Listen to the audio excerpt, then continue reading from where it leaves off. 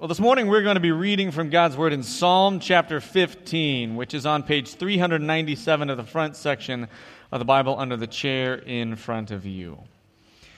You know, one of the joys that I have as being a pastor here at Faith is having the opportunity to work closely with the youth of our campus. So the teenagers in the church are just fun to be around.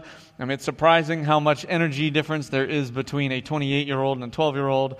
That still marvels me every time we play dodgeball or something like that, or just hit each other with lightsabers. Whatever it is going on, it is amazing the energy difference. But it's also fun to be around them because of the fellowship and because there's kind of a fresh relationship with the Lord that they have. They're so young, and so many of them love God's Word. They love the Lord. And it's at such a young age that it is a privilege to be around them. And recently, in the past few months, one of the high school students asked me to meet with him because he wanted to ask me a variety of questions about the Bible. He wanted to do it for a school project. And I thought to myself, well, this is what ministry is all about. There is a high school student that wants to meet with me to talk about the Bible for one of his school projects. And I said, absolutely, I will do that in a heartbeat. So I met with this young man, and I gladly answered all the questions that he had.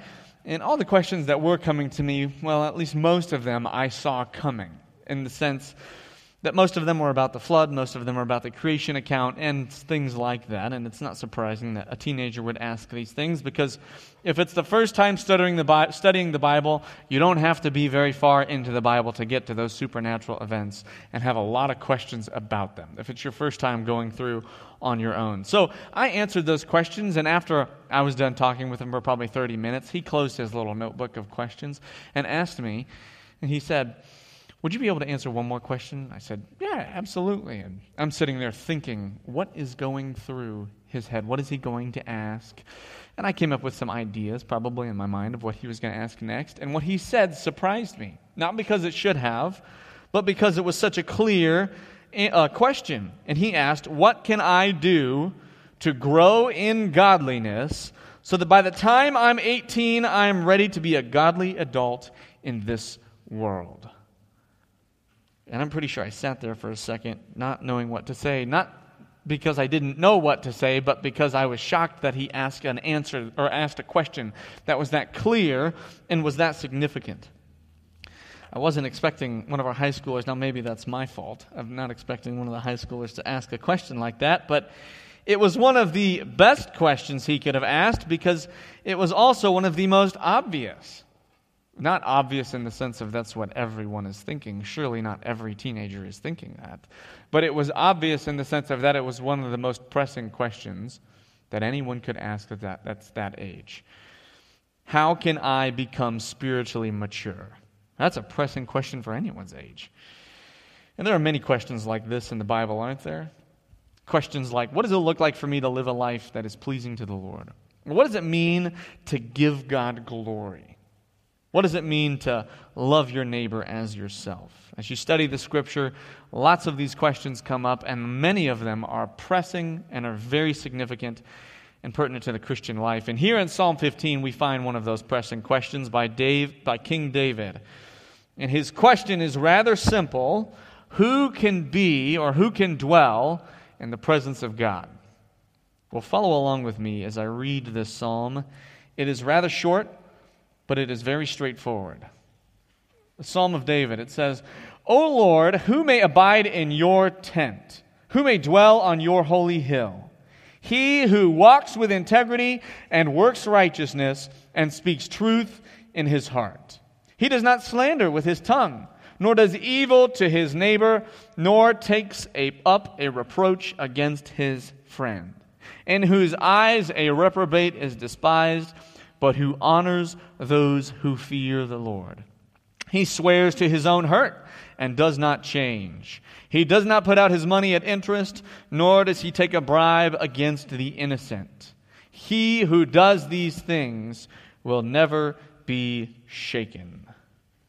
Now, sometimes when we read a psalm like this, it's easy to not notice the structure of the passage. But this psalm has a very clear structure to it.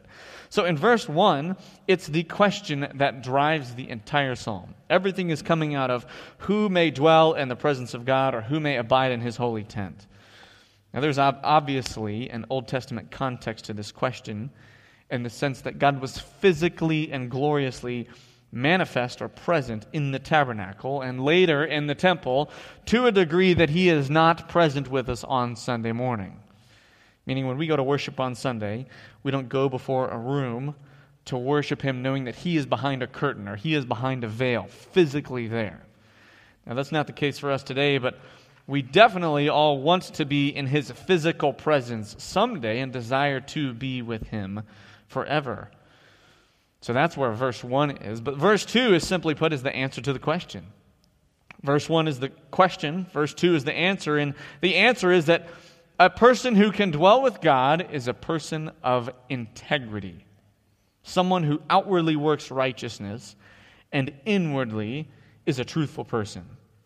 A good way of thinking about integrity is by thinking of an individual who is consistent both in their righteousness outside of themselves and inside of themselves.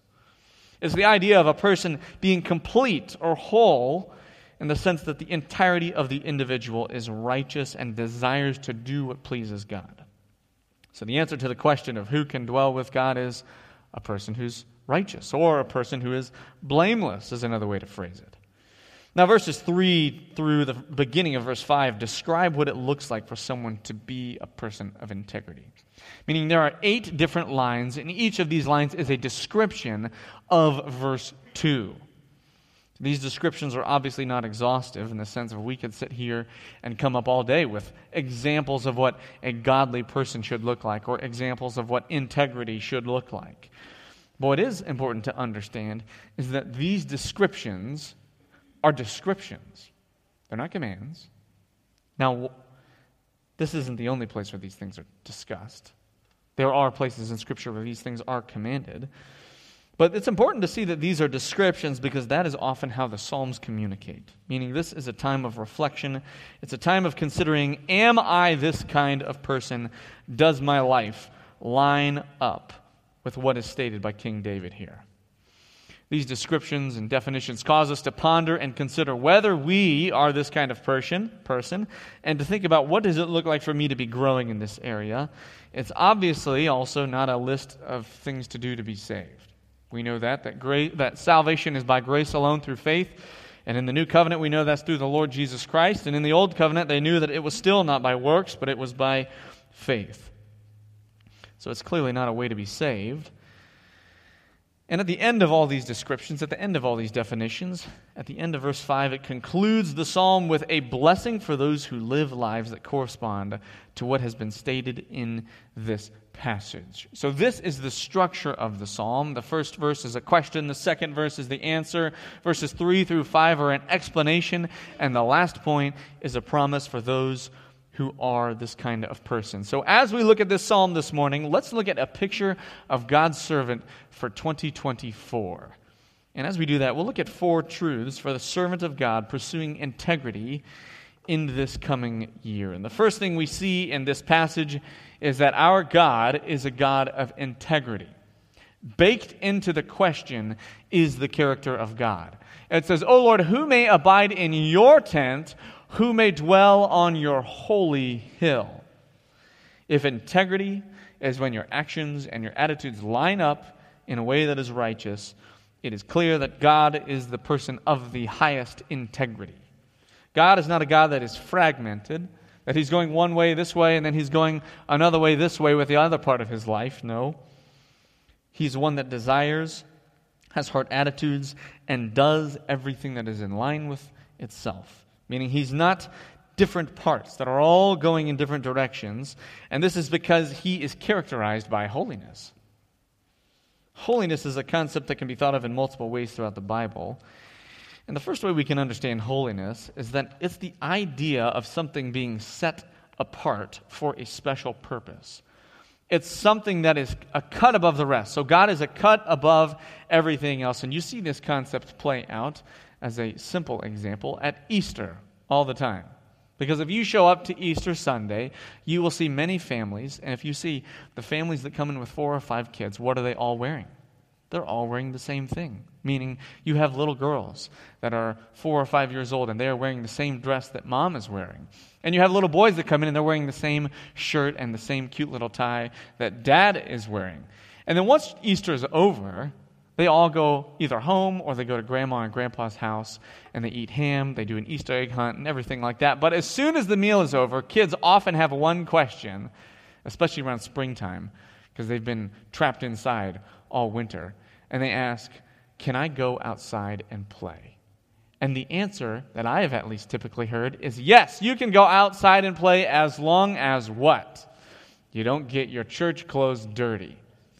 Now, why should you not get your church clothes dirty? It's because they are a cut above the rest. Now, the 8-year-old doesn't quite understand that because they're not the one that purchased the church clothes. However, we understand that the church clothes are above the other clothes that they have. There are jeans, there are tennis shoes that they could wear out and get muddy. This is similar to even on Christmas, Thanksgiving. What kind of dishes do people often eat on at Thanksgiving and Christmas? Fine china. What do you not do with fine china? You don't microwave leftovers with fine china, because fine china is not made for that. It's made for guests. It's made for family because it is expensive and it is a cut above the rest. So in a similar way, God is holy in the sense that He is a cut above everyone else. He is transcendent and He is greater than us in every way. Now within the idea of God being holy or separate from us is the idea that He's morally separate. Are righteously separate, meaning His morals are different than ours. His ethics are greater than ours. He is always pure. We even sang about this just a few minutes ago. What do the angels say? That He is holy, holy, holy. God is the only one that is holy, holy, holy because He's the only one that is a cut above everything else, and that includes His righteousness. All of God is pure. That means His thoughts, His heart, His character, and because of that, everything that comes out of Him is pure. And because He is pure and holy, He requires His people to be the same. And that is why this entire psalm is here. If God were not holy, this psalm would not be a psalm, because it would not be a question. The question of how can I dwell with God is a question because I know that God is holy. David knows that God is holy. We can see this in Leviticus. Leviticus chapter 19. This is one of the first and most explicit statements regarding the holiness of God.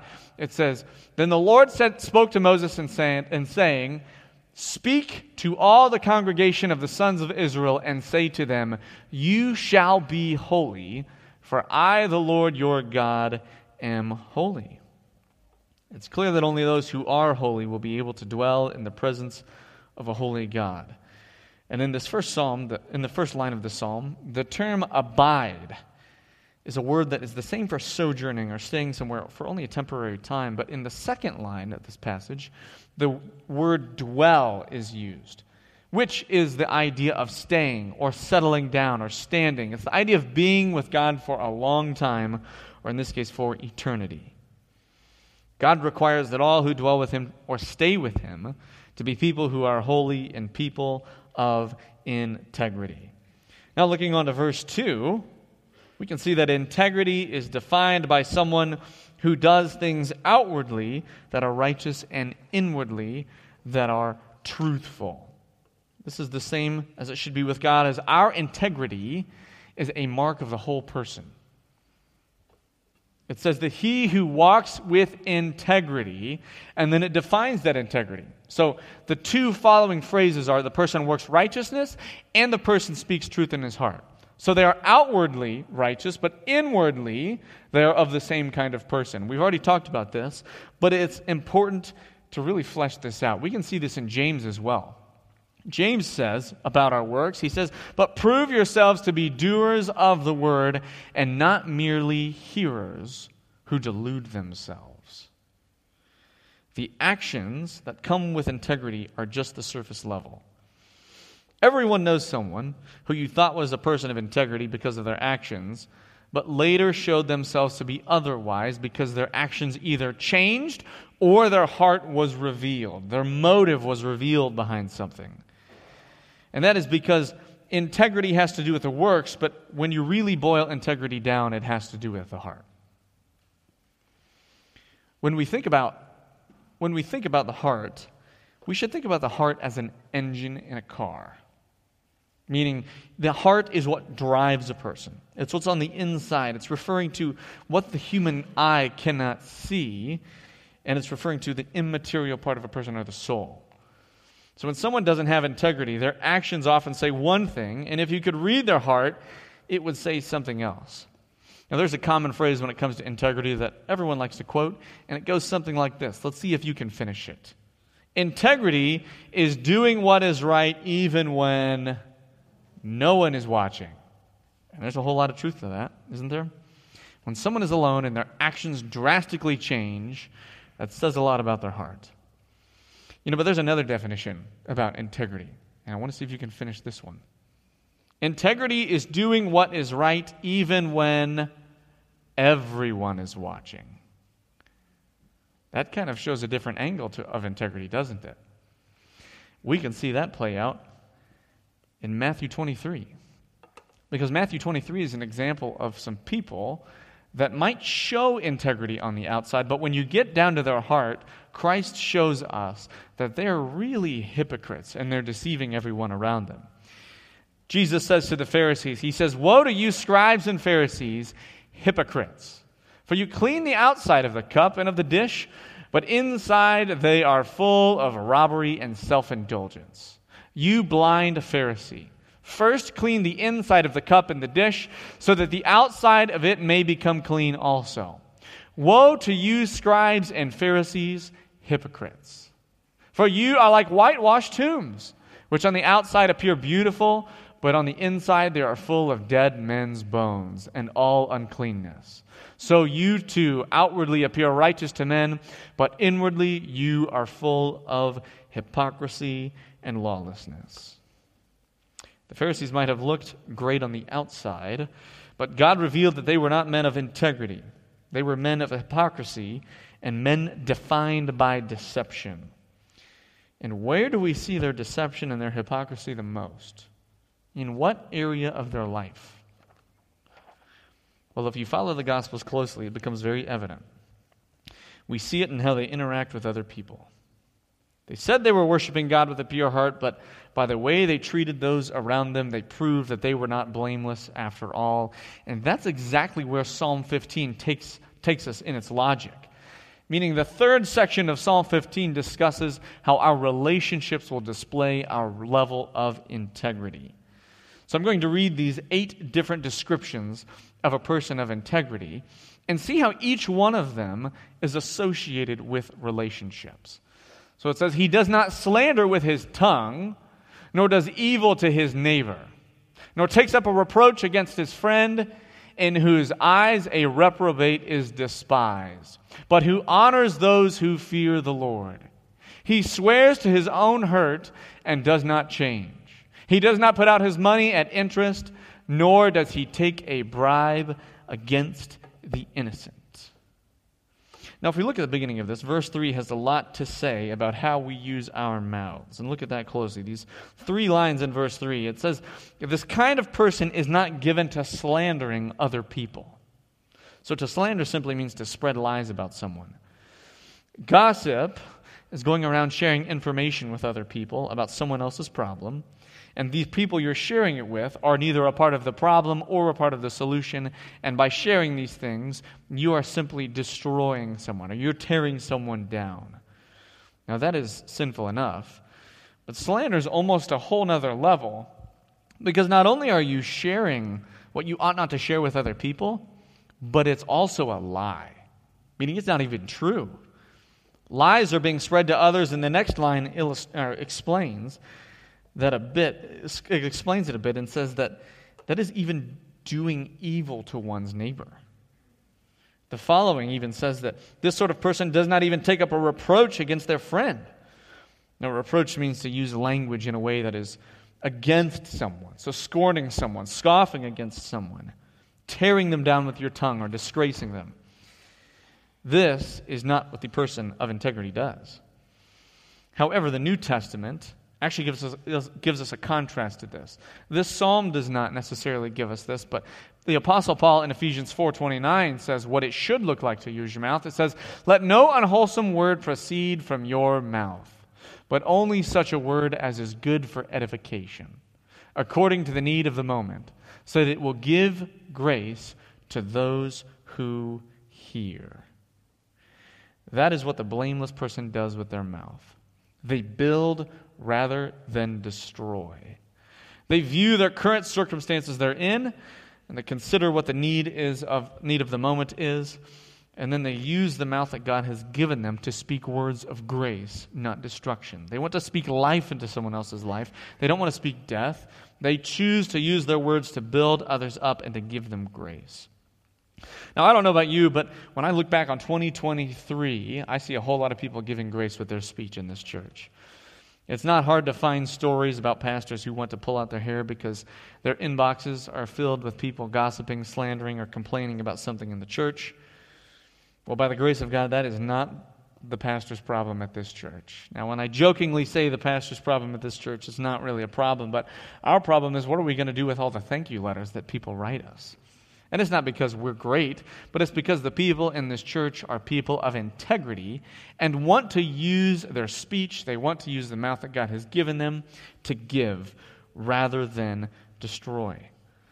I can think of just stacks of thank you cards that I have gotten, and I'm always thinking, what am I going to do with these? Because I want to keep them. I don't want to get rid of them. I don't want to throw these in the trash. These are edifying words that someone has written to me personally. So I find a place to keep them so that later I can go back to them. I can be encouraged. And first of all, I do want to say thank you to the congregation and for the encouragement that you give, but also praise the Lord that God has filled this church with people that are easy to shepherd and people that love to give with their speech. Now, when we think about people, this psalm also kind of takes us to what kind of people should we be around and what kind of people should we value. Verse 4 can be tricky, but it's helpful to understand the first two lines of this verse in contrast to one another. Meaning, it says, in whose eyes a reprobate is despised. So it says, in whose eyes a reprobate is despised, but who honors those who fear the Lord. The tricky part of this is the word reprobate. We don't use the word reprobate very much in our day. We really just use it when we're discussing the Bible or we're discussing theology, and we could really follow this all throughout the Scripture and go on many rabbit trails. But this is actually pretty straightforward in this context, what it's meaning. The reprobate is one who is against God. It's someone that is opposed to God's ways and even opposed to the character of God. The person is obviously not someone of integrity. The contrast here is that the person of integrity despises those who despise God, but they honor those who fear God. And when it says to despise those who despise those who despise God, it doesn't mean they hate the reprobate or refuse to do good to them. Not at all. We are called to love our enemy, but what this does mean is that a person of integrity holds highly the character of those who fear God and how they choose to live their life, and they do not view a person who despises God in the same way. They don't uphold that person. They don't want to be like that person who hates God, but they most definitely want to honor and imitate those who follow our Lord. As we close 2023, this can be a helpful topic to reflect on because this is the time of year when the world, whether it be on magazines or on the internet, is coming up with the person of the year. The person of 2023. Now, before we get into all the shenanigans that goes on with that, it is helpful for us to think in that way, in the sense of who are the people in my life or in my church that I can imitate because they are people that are worthy to be followed. Obviously, the most important person to follow is Jesus Christ. He's the one we worship. He's the one who's our greatest example. But even Paul said, imitate me as I imitate Christ. So as you enter into 2024, I would encourage you to think about a godly person in this church who you can imitate. If you're young, what I would encourage you to do is to take your wallet out. You probably don't have cash anymore because teenagers and college students don't know what cash looks like, but you have a plastic card. And you can buy someone lunch or you can buy someone coffee. They all laughed because they know that's true. You can buy someone coffee, you can buy someone a meal, and that way you can sit down with them for an hour and a half, and you can even just ask them, what is your testimony, and what does it look like for me to be growing in my walk? It could be someone that's 10, 20, 30 years ahead of you. in their walk with God. And that's a great opportunity because you might even find someone who has gone through similar circumstances that you have. That is one of the great things about being in a church this large, is that if you are an engineer, if you're at Purdue, or if you're just a young professional engineer, and you want to find someone in the church who is an engineer that's been walking with God for 30 or 40 years, you can find that person. Because there are multiple, if not dozens, of men and women who are engineers for the glory of God, and they use their positions at work to excel, to be excellent, and to represent God as an ambassador at whatever company they're at. There are also many school teachers. I know there are many school teachers in this room right here. Well, there's plenty of school teachers at Faith Church that have been doing that for 20 or 30 years that would love to sit down with you. That would love to talk with you about what does it look like to be a school teacher and grow in 2024? What does it look like to do that compassionately and lovingly? Or if you're a stay-at-home mom, there are many folks in this church that are in the same position that have gone before you that would love to talk with you. Or there are many different jobs. You could work in a factory. You could be an accountant, anything like that. There is someone that's probably in a similar field of work that you are in that would love to mentor you even just for one time of getting lunch. I would encourage you to do that because this is the best season to think about what's it look like for me to grow in this coming year. Now, our next phrase in this passage is quite relevant for our day and age. It says that he swears to his own hurt and does not change. What does it mean to swear to your own hurt and to not change? Well, that's talking about making commitments, and it's talking about keeping your word. Very relevant to our day and age. It says this person does not change even to the point where they're going to swear to their own hurt, which means the person of integrity will keep their word and their commitments even when it costs them something. When it costs me something and I have to be sacrificial. Sometimes we can see little commitments we've made to others as optional or not necessary to follow through on. But that is not how the Scriptures speak of our words, and in particular, the Psalm is highlighting that. Because everything about the Psalm has been about loving one's neighbor. So whether it is by not slandering them or speaking reproach against them, or in this case, it's loving one's neighbor by being a person that is trustworthy with their words and one that is dependable. We are all regularly making commitments. It could be commitments in the church to serve, commitments at work, commitments with our families, commitments with our friends. And it's important as Christians, as a people who are pursuing integrity, that we are very intentional and very careful with the commitments that we make with our mouths, and also that we keep the commitments that we do make. Now, the last of these 8 points, the last 2 are about money. It's not very shocking that money has come up when we're talking about relationships.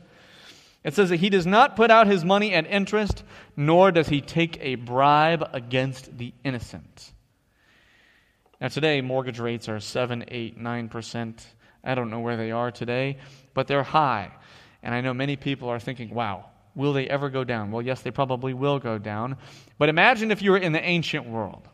8% is nothing. Because in the ancient world, many people would charge others sometimes up to 50% on a loan. Now, what's the point of that? That is a very aggressive loan. And the whole point is that you are exacting as much money as you can get out of another person. The point of this phrase is that the man of integrity doesn't try to use people. He's not trying to get as much as he can or squeeze as much as he can out of his neighbor. He's using what God has given him to serve. And he's being reasonable with the relationships with others, and he's providing for them in any way that he can, not trying to make a profit. So these are the 8 points that really describe the person of integrity. What it looks like to walk with righteousness and what it looks like to speak truth in one's heart. Now lastly, the psalm ends in a promise. It's a one-line promise. And it's that our stability in life is linked to our integrity. It says, he who does these things will never be shaken. What does this mean, that you will never be shaken? Well, it sure doesn't mean that you'll never go through life with trials, meaning it doesn't mean that you are going to escape the trials and suffering of this world. We see all kinds of people in the Bible that are people that have more integrity than we can even imagine. Yet, they go through some of the worst trials, some of the worst sufferings. Even David, the author of the Psalm, we would say that he's a man of integrity. Not in every way by any means. He definitely showed himself to be a sinner, but he is still a man that is characterized by many of these attributes, yet he suffered a lot in his life. What this is referring to is the way that people go through suffering and trials. The person of integrity is not shaken in the sense that when the dust settles and all trials have come, that person is still standing on the rock. And that is God himself, because trials have a perfecting effect on this kind of person, not a destructive effect. James says it this way. He says, "Consider it all joy, my brethren, when you encounter various trials, knowing that the testing of your faith produces endurance. And let endurance have its perfect result, so that you may be perfect and complete, lacking in nothing." So the person of the psalm is a person who can stand firm in calamity because they grow through those kinds of circumstances. They're a person that becomes more like Christ through trials. Well, this psalm is rather short, sweet, and to the point, isn't it? It's only 5 verses. The first verse is a question. The second verse is an answer, and it gives a description of that answer and then a promise at the end. And that's one of the most important questions a person can ask. Who can dwell with God?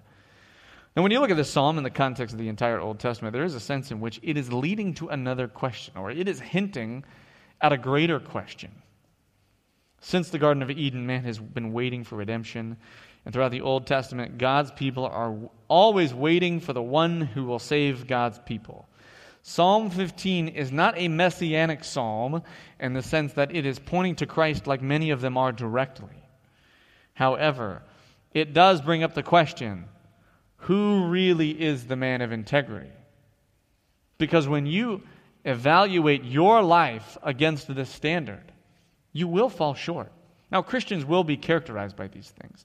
Anyone who is regenerate or anyone who has the Holy Spirit will be growing in these attributes. They will be growing in not slandering. They will be speaking truth.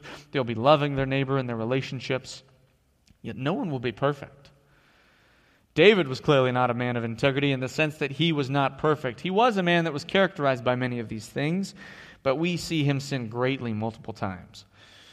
When you get to the first page of the New Testament, though, it's very obvious that there is a man of integrity, and that is Jesus Christ. Even just let's walk through these different attributes or these different descriptions of a person of integrity. It says, he does not slander with his tongue. Well, Christ did not slander with his tongue. No, he spoke truth in every way. He even said that he is truth. Not only does he, it says, nor does he do evil to his neighbor. Christ loved his neighbor. Nor takes up a reproach against his friend. Instead of speaking words that tore down, Christ always spoke words that built up, that pointed people to him, that pointed people to God. It says, in whose eyes a reprobate is despised, but who honors those who fear the Lord. Christ had fellowship with sinners, but he did not delight in the company of those who were opposed to God. He delighted in the company and the fellowship of those who were repentant, and those are the ones who fear the Lord. And it says, he swears to his own hurt and does not change. Well, how did Christ keep a commitment? He died for us, a sacrificial death. He took the wrath of God for us when he could have said no, in the sense of he made a commitment, but he kept it. He kept it to the point where he saved us. And lastly, it says, he does not put out his money at interest, nor does he take a bribe against the innocent. Christ did not come to take. He did not come to make a profit off of other people, but he came to love and to give to those in need. You know, there are many ways in which we fall short of being a person of integrity, but Jesus Christ never falls short. And that gives us hope for 2024 because he is the one who we can live for. He's the one we can follow as an example. And when we do fall short, we can remember that we have grace that covers us, that we have his righteousness because Jesus Christ is the one of integrity, because he is the God of integrity. With these things in mind, let's go before our Lord in prayer. Father, we come before you, and we're thankful that you are a God of integrity. We're thankful that you're a God that is holy and a God that cares for us. And we ask in this time, Lord, that you would forgive us for any ways that we sin, forgive us for any ways that we fall short of this standard. And we thank you that you have met the standard for us in Jesus Christ. That's because of his blood and his resurrection that we can be a person of integrity. We can continue to be growing in this area. We can also know that we have salvation, that we will one day be with you for eternity. We will dwell with God because of what Jesus Christ has done. And we do have this promise that even today, though we are not in your presence, we cannot be shaken in the sense that we have you as our rock, we have you as our foundation, and you are a sovereign and good God. We ask that you would help us to plan well for 2024, help us to be thinking of ways we can grow, ways that we can be changing, so that we are people that please you more, and we're people that represent you well to those around us. And we thank you for all the blessings you've given us in 2023. We pray these things in Jesus' name. Amen.